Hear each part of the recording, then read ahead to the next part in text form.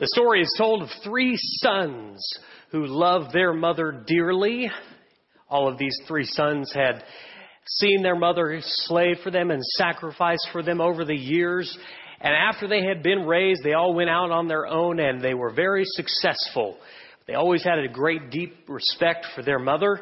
And as she got older, they got together before one Mother's Day and they decided that they each wanted to give her a special gift, one that really went above and beyond.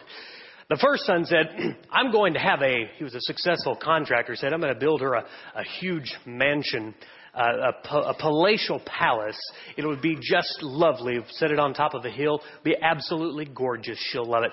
Second son owned a bunch of car dealerships and said, I'm going to get her the latest Mercedes-Benz. It will be the top of the line. And I'm even going to hire her a driver so that she'll never even have to drive it. She'll just be able to ride around in luxury all the time. The third son said, well, what I'm going to do is something extra special. So they all went their separate ways and they came back. It was that morning of the Mother's Day, and the first son had the keys to the palatial palace, walked in and showed her around, and she was just amazed. The second son handed her the car and the driver and introduced the driver to her, and she was just even more astounded. The third son had a parrot, and the mother thought this was kind of unusual, as did the other two sons. He said, well, I'll explain later. Well, sometime later, the boys got together, and first son said, man, I think Mom likes my gift the best. And the second son, no, she surely likes riding around in luxury. And the third son said, just wait, guys. This parrot, you're not even going to believe it. You know how our mother loves the Word of God. Well, I found this parrot, and I had him specially trained to memorize the entire Bible. It took 10 monks, 10 years in a monastery training this bird. I had to pay them $100,000 every year. But the bird knows it. I mean, all she'll have to say is Genesis 1:1, and that parrot will squawk, in the beginning, God created the heavens and the earth. Whop!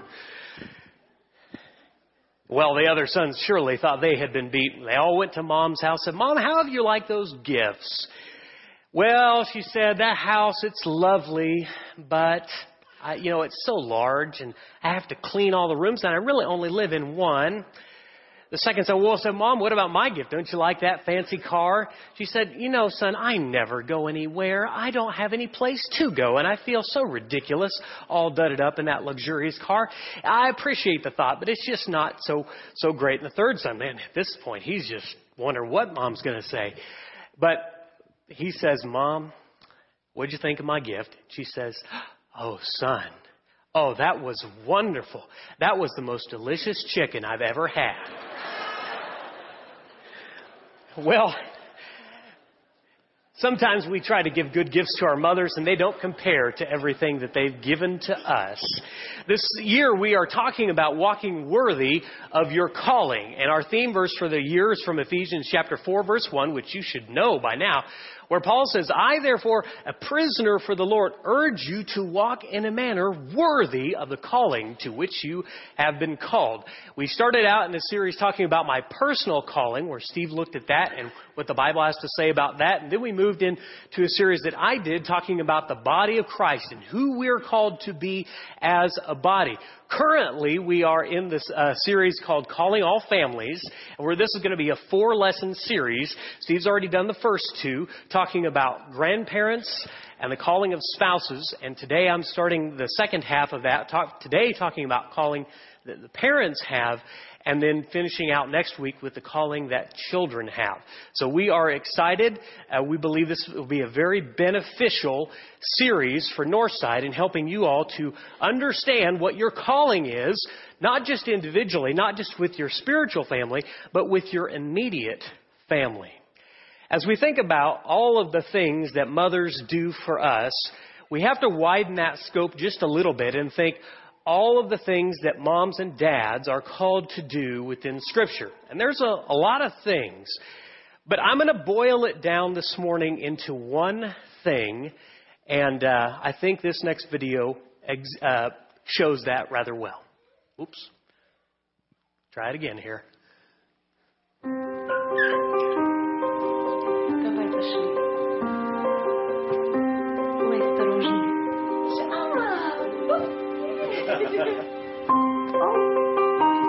Bin alt. Nochmal, Schätzchen.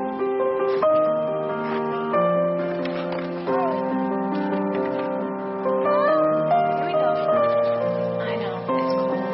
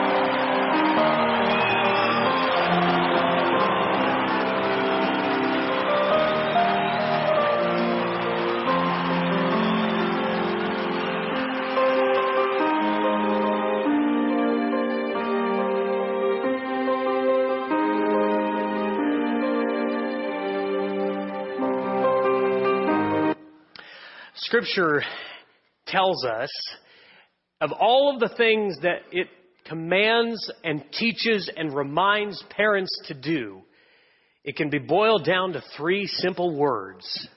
Train your children. Now, if you watch that commercial and you got the idea that if I'm not a good mom unless my child is becoming a world-class athlete, you got the wrong message. Now, of course, sports moms love that commercial, but all moms ought to love that commercial because that's what motherhood, indeed, that's what fatherhood is all about. Training our children from the time they're very young through the stumbles, through the hurts, through the pains, through the trips and the falls until they become successful. Successful. That's the question. How do we define successful? The Bible says we do that when we train our children. Let's talk about the first word for a second. Now, speaking to Olympic athletes, the idea of training is very clear. Training is not accidental. Whether you're with a personal trainer or whether you're a team on an athlete and you're being trained, that is done intentionally, step by step, with a specific goal or objective in mind. This is not haphazardly. A coach doesn't train you just by saying, well, I'm not really sure what we'll do today. No, a coach has in mind to make you bigger and faster and better and stronger, or at least a good coach should. If you're in your Bibles, you want to turn to Ephesians chapter 6, verse 4. Ephesians chapter 6, verse 4. The apostle, writing there to children and parents, he says, fathers, do not exasperate your children. Instead, bring them up in the training and the instruction of the Lord. Now, today's world, there's a lot of competition for parents. Moms can get nervous when they check Pinterest or Facebook and see all the other good things other people's children are doing or that other moms are doing. And they can get discouraged and downtrodden. You only need to read Ephesians chapter 6, verse 4, which says there is one job for fathers and mothers, and that is to train your children in the instruction and bring them up in the training and the instruction of the Lord. Secondly, we want to think for a second here about training your children. Training your children is super important.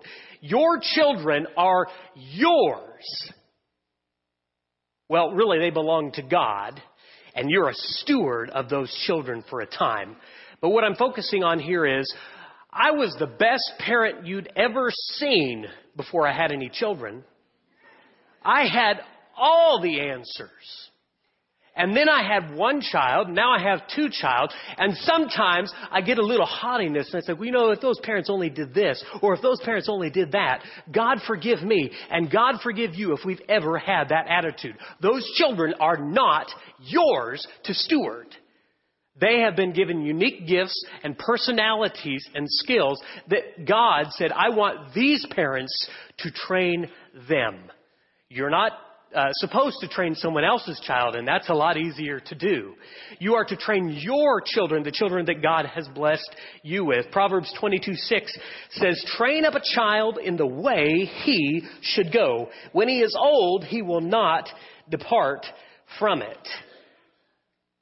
The word there, to the way he should go, means according to his bent, according to her nature. What it's saying there is that children have you know this if you've had more than one child, how different and unique that they are. And God says he wants you to train them according to that way. What works for your oldest child will not work for your middle child, and sure won't work on your baby child. Nothing works on the babies.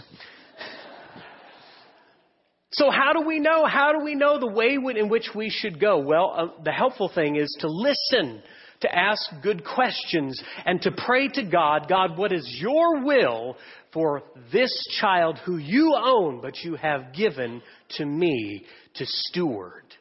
That's a wonderful, prayerful attitude that we should have. Ephesians chapter 2, verse 10 says, for we are his workmanship, created in Christ Jesus to do good works, for good works, which God prepared beforehand that we should walk in them. God has created your children with a unique purpose. And I'm convinced that you are the parent who knows how to parent that child. So don't step into someone else's role. You let that parent do that. It does not, as presidential candidates might be prone to saying, it does not take a village to raise a child. According to Scripture, it takes mom and dad raising a child. Now, can the village help? Absolutely. Can the village encourage? Sure. I mean, that's in a sense of kind of what we are. We help, we encourage, we train, we do everything that we can. But the primary responsibility belongs to mom and dad, to whom the children belong. So we must not forget that. Let's go to the last point in that we need to remember that as we train them, we ought to not forget that they are children. Psalm chapter 127, we're going to read verses 3 through 5. The scripture there says, sons are a heritage from the Lord. And it's not being biased there. We're just talking in general about children. Children are a reward from him, Scripture says. Like arrows in the hands of a warrior are sons born in one's youth. Blessed is the man whose quiver is full of them. They will not be put to shame when they contend with their enemies in the gate. God reminds us through the psalmist that children are a blessing. So you ought to enjoy your children while they're children. There's a wonderful country song that says, let them be little. Let them cry, let them giggle, let them sleep in the middle. There will come a time when they are not little. Let them be little. We have a family picture in our home on the wall beside our dining room table. Surrounding that family picture are these words. We as parents try to teach our children about life, and our children in turn teach us what life is all about. There are many times when I'm busy and I'm thinking about something else, and Tyler wants to play with Legos, or Grace wants to play with T-sets, or someone wants to build a fort, or someone wants to go outside and jump on the trampoline. I should stop more and do those things because they won't be children forever. Jesus' disciples tried to rebuke some parents one time because they let their children bother the rabbi. And the rabbi said, let them come. Such is the kingdom of heaven belongs to such as these. So don't forget that they are little, and that they are only little for a little while. and that they are a blessing. So when we talk about training your children, we want to talk about 5 specific things that are useful. Now, this list could have been much longer, okay? But I think I just boiled it down to what time will allow for and for what I think is of the utmost importance. Psalm chapter 78, verse 4 says, "We will not conceal them from our children, but tell to the generation to come the praises of the Lord and His strength and His wondrous works that He has done." Children, if you are a child from age 5 to age 18, I want to ask you to stand up for just a moment. Stay where you are. Just stand up. Children ages 5 to 18. I'm going to charge you this morning. I'm going to give you some homework because I'm going to tell your parents something and I want you to call them on it. Your parents ought to be training you about God. So here's the homework for you. Okay, I know you don't usually get homework in church, but today I want you to ask your parents this question. Mom, Dad, how has God worked in your life? How has God worked in your life? And all you have to do then is just zip your lip and let them be awkward. But that's our role as parents. Now you may sit down. Our role is to tell the next generation. I know, parents, you are going to train your children in many things. We have to. We have to train them in manners. We have to train them how to walk, how to talk. We potty train them. We train them on bicycles. We train them how to throw a ball. We train them how to change a tire, how to hunt, how to fish, how to restore a car, how to make friends, how to wear makeup, how to drive, how to dress. But of all the things that you train your children in, the first must be about the Lord. Psalm 139 says, "Before I was created, you knew me in the womb." God knew your children before you knew your children. Fathers, if you have a daughter, you've probably had this thought in your mind that how much you love your daughter and how much you enjoy her and how much joy she brings to your life. But you probably had a thought that someday there will be a young man who will claim to love your daughter. And you'll have the exact equal and opposite thought. Oh yeah, buddy, I was there first. Well, God has the same feeling toward our children. We think that they're ours. We sort of take on control, that they're ours to mold and shape into whatever we didn't get to do when we were younger. They're ours to mold and control and change the world and do the things that we didn't do. But those children really belong to the Lord. And your responsibility as a parent is to train them about God, to talk about God, to bring Him into every part and facet of your life. Or if you miss out on that, then you've missed out on the best training opportunity of all.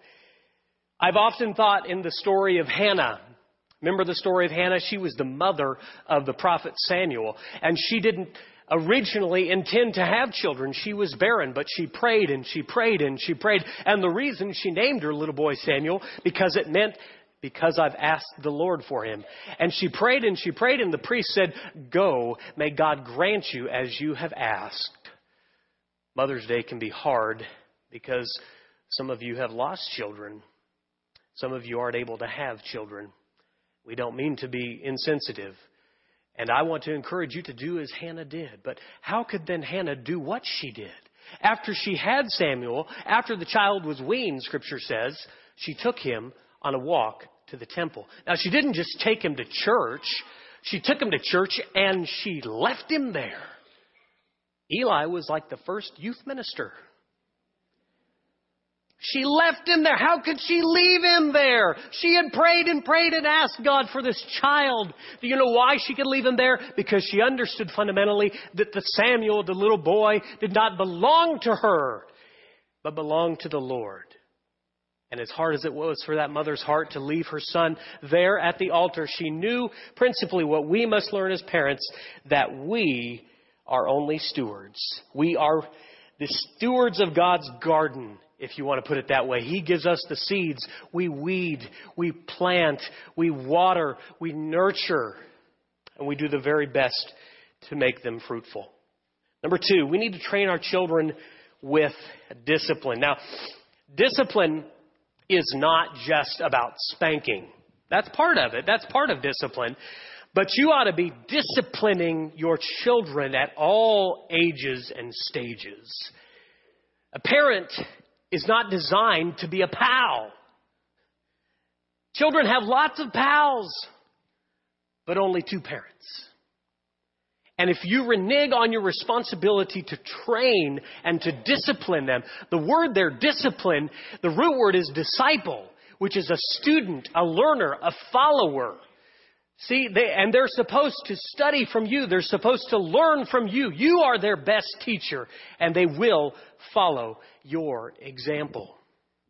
The scriptures tell us, if you turn over to Proverbs chapter 29, verse 17, discipline your son, and he will give you rest. He will give you delight to your heart. No parent loves discipline, and that just makes you human. And it's easy to let discipline slide. But let me tell you, you will discipline your children now, or someone else will discipline them later. Don't break your heart and don't break God's heart by failing to discipline when it is your time to do it. Anyone recognize this mother? Raise your hand if this would have been your mother. Now, this is a good picture, okay? In that she's disciplining her child. It's a bad thing in that she's disciplining her child far too late in life.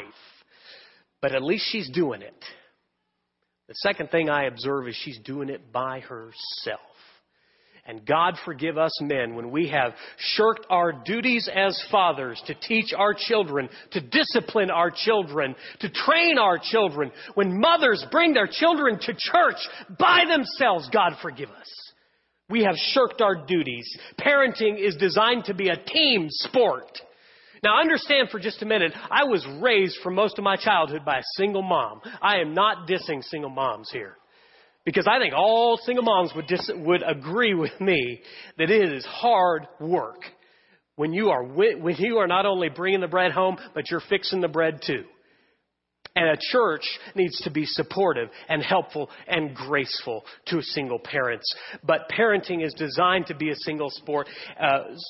team sport. And so do it together. Dads, if you're in there watching your iPhone and you hear mom trying to gather, go help her. If your idea of church Sunday morning is putting on your good clothes and going into the car and honking the horn for 15 minutes, help her. You're in it together as a team, so train them together. Number 3, train your children through encouragement. Colossians chapter 3, verse 21, the scripture says, Fathers, chapter 3, verse 21, fathers, do not embitter your children, or they will become discouraged. I find it interesting that there's 2 specific verses that talk about parenting, and it addresses fathers, and it gets this idea of don't discourage your child. I think there's something there for us. Don't discourage. That doesn't mean you won't upset them. That doesn't mean you won't make decisions that won't make them unhappy. But do your best to encourage as you train. Do your best to be a good finder. I will never forget, it was a Sunday evening at Northside. Louis Tandy was preaching. I don't remember the message that he preached that night. What I remember is what happened beforehand. You see, the teen section was packed. And I'll just have to come down here. I'm sorry, camera operators. It was packed all the way to this row. I mean, it was packed all the way back. And what happened was a teenager, a young lady, came in late. And she's coming down. Now, she's in the middle row, right? And she's realizing that there's no place to sit. They are just packed to the gills. And so she's walking forward, and she's too far forward now to leave. She's walking forward and walking forward. It comes to one realization. There's only one place for her to sit, and that is on the dreaded front row. So she sits there, and it wasn't 3, 4, 5 seconds before 2 other young ladies saw the situation, didn't think about it, just got up from their comfortable position and came and sat down right beside her on the dreaded front row. Now here's Louis Tandy. He's watching all this, just like all of you were probably. And he gets up and he says, "Now I just want to point out what we've all just witnessed here. I want to commend the young ladies for their exceptional behavior, for befriending someone who is all alone. That's the way Christians ought to be." See, he was encouraging them. That encouragement didn't just encourage them, it encouraged me. I'm telling you about it years later. Parents ought to be that way. It's easy for us to nitpick and tell our kids all the things that they do wrong, complain about the messy room and all the things that they haven't done. But stop and try to take the moment and encourage your children. And if I can go one step further, don't focus on the outward characteristics. Don't just tell your daughter she's beautiful, though beautiful she is. Admire her character. Admire who she is as a woman of honesty and integrity. When they do something good, admire their inward strengths. Be a good finder. Don't be a discourager and a demoralizer. Someone who constantly criticizes. Because when you are encouraging them, you are building a relationship. And the relationship must be foundational for you to establish the rules. I don't know who said it. I tried to track it down. But someone said, and I believe it's true, that if you have rules without relationship, all that's going to lead to is rebellion. You got to have the relationship. And when you have that, you'll have the rules. And then you have the ability to make the calls that they don't want you to make, to say the things that they don't want to hear. Number 4. Train your children to be wise. Proverbs 22:15 says, "Folly is bound up in the heart of a child, but the rod of discipline drives it far from him." Parents,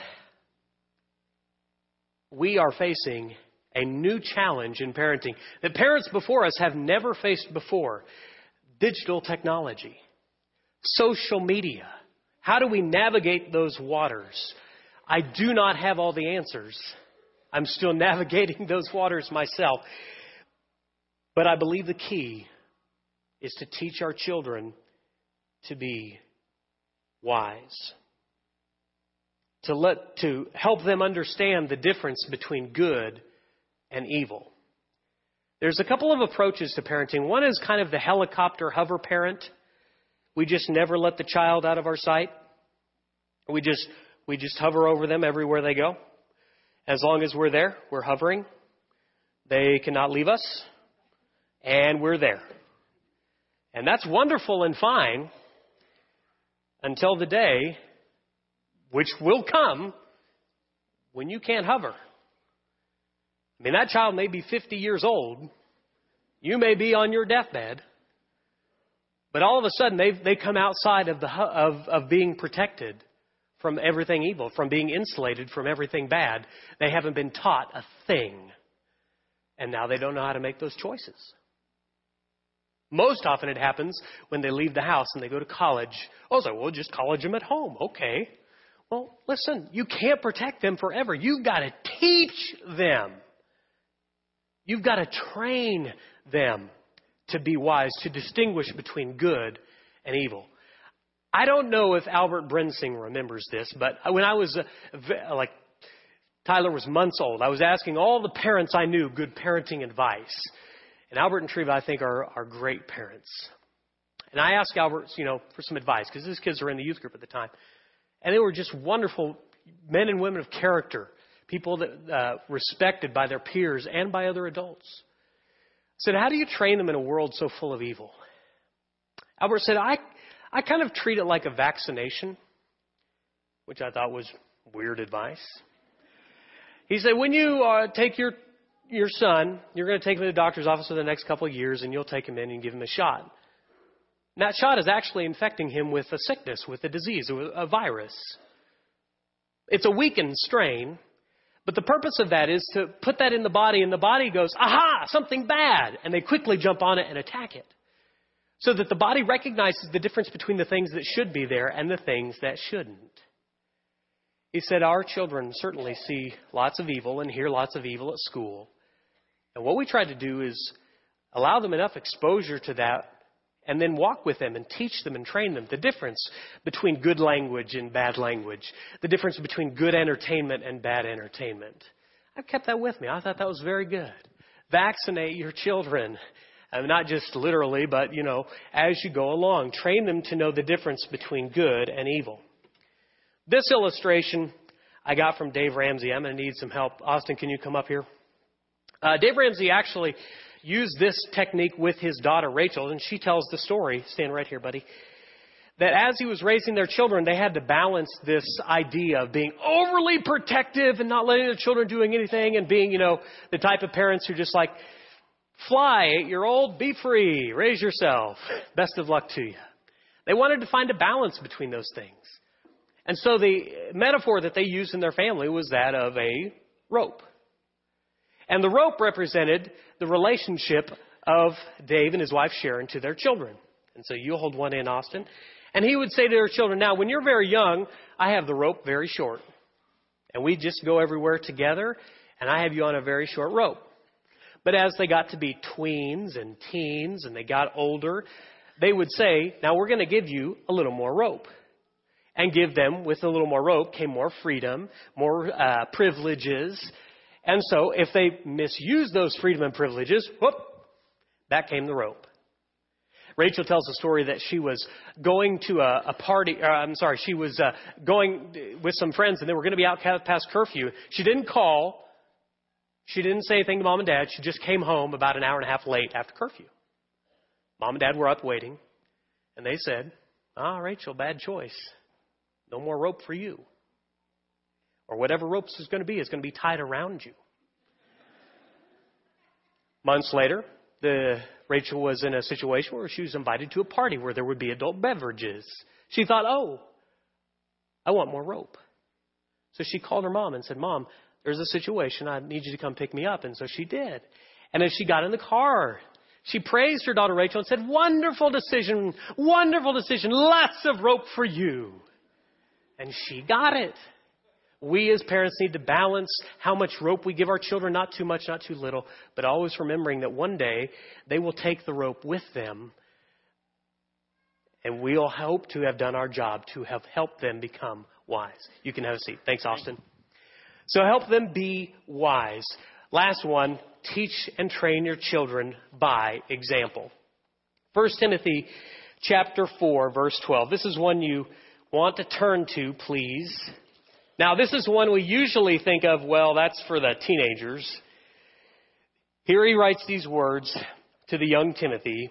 Don't let anyone look down on you because you are young, but set an example for the believers in speech, in life, in love, in faith, and in purity. As parents, we realize all too quickly when that little 2-year-old says a phrase that 2-year-olds probably shouldn't be saying, and you look at each other and say, where did he hear that? Sneaking out at night, hanging out with all these bad 2-year-olds? No. He heard it from you. You set the example in the language you use, in the jokes that you tell. You set the example in life, in your character, in how you deal with other people. Tyler and I were at Walmart one time, and the cashier gave me a nickel too much change.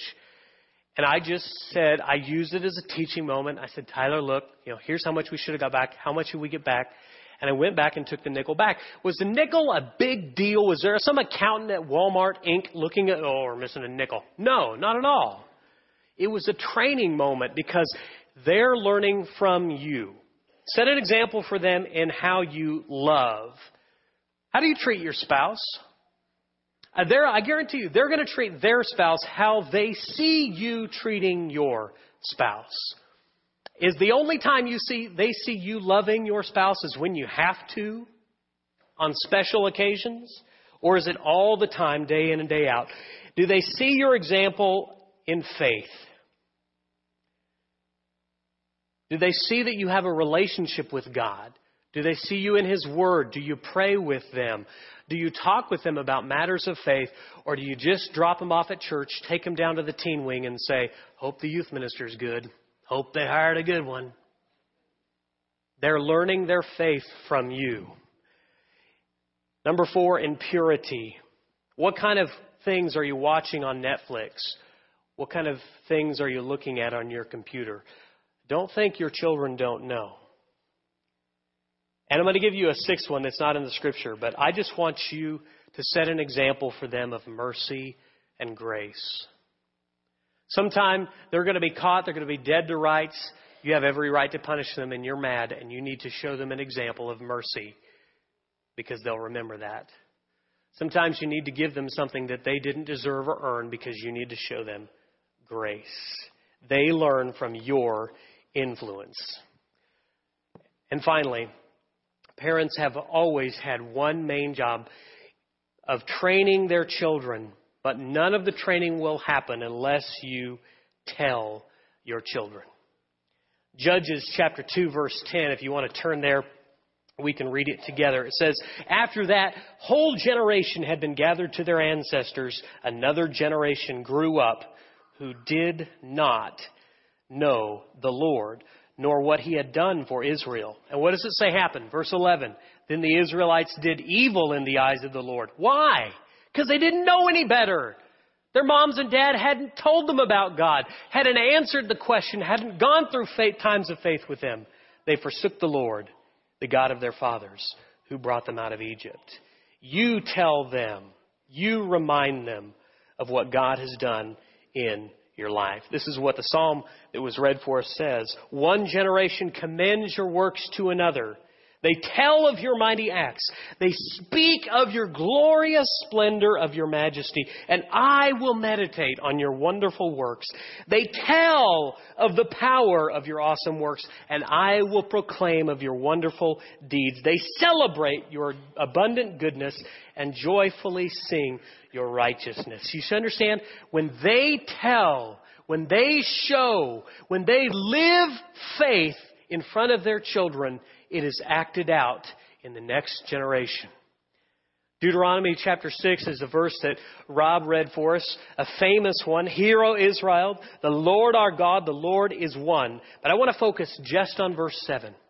It says, impress these commands on your children. Talk about them when you sit at home and when you walk along the road, when you lie down and when you get up. Talk about the Word. Live the Word. Make the Word the first part of your day and the last part of your night. Let them hear the Word from you. Let them see it written on the mirrors of your bedrooms or on the notes that you leave for them in their lunch bags. Write them as symbols. Let them see it. Let them hear it. Let them know it. I leave you with 5 questions to ponder, and then we'll quit.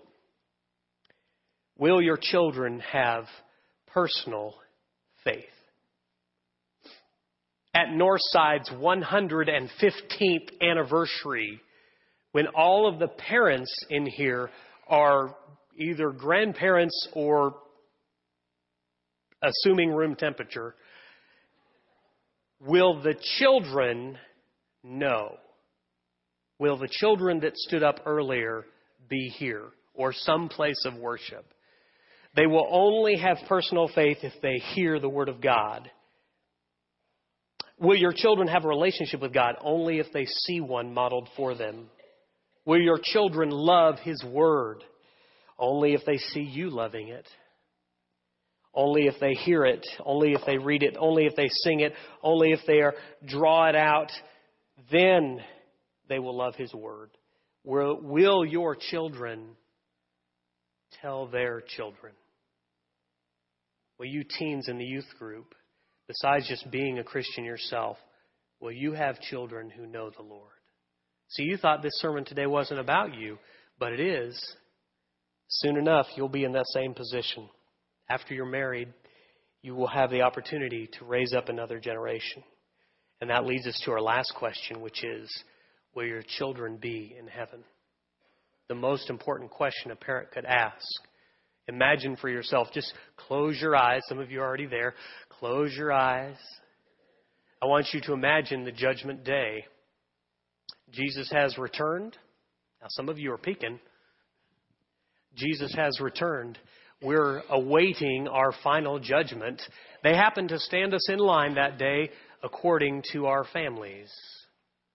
What is your thought at that moment as you stand there with your children and maybe your children's children? Will they be told, "Well done, good and faithful servant"? Will you be told, "Well done, good and faithful servant"? Or will he say to them or to you, "Depart, I never knew you"? May we, as parents and grandparents, not forget our calling to train our children to know the Lord. Next week, we're going to talk to you and discuss the subject of calling all children, which is the way we're going to end the sermon today. To extend to you the invitation and extend to all God's children that if you do not know Christ, if you are not ready for the day that you imagined, to come forward and we'll tell you how to know Christ. We'll show you the scriptures. And if you have any other need, maybe you're a parent who hasn't been doing their job and you need to repent. Maybe you're a child who's been making your parents' life very miserable. Maybe you need to repent. If you have any need, come. Our elders will meet you as together we stand and sing.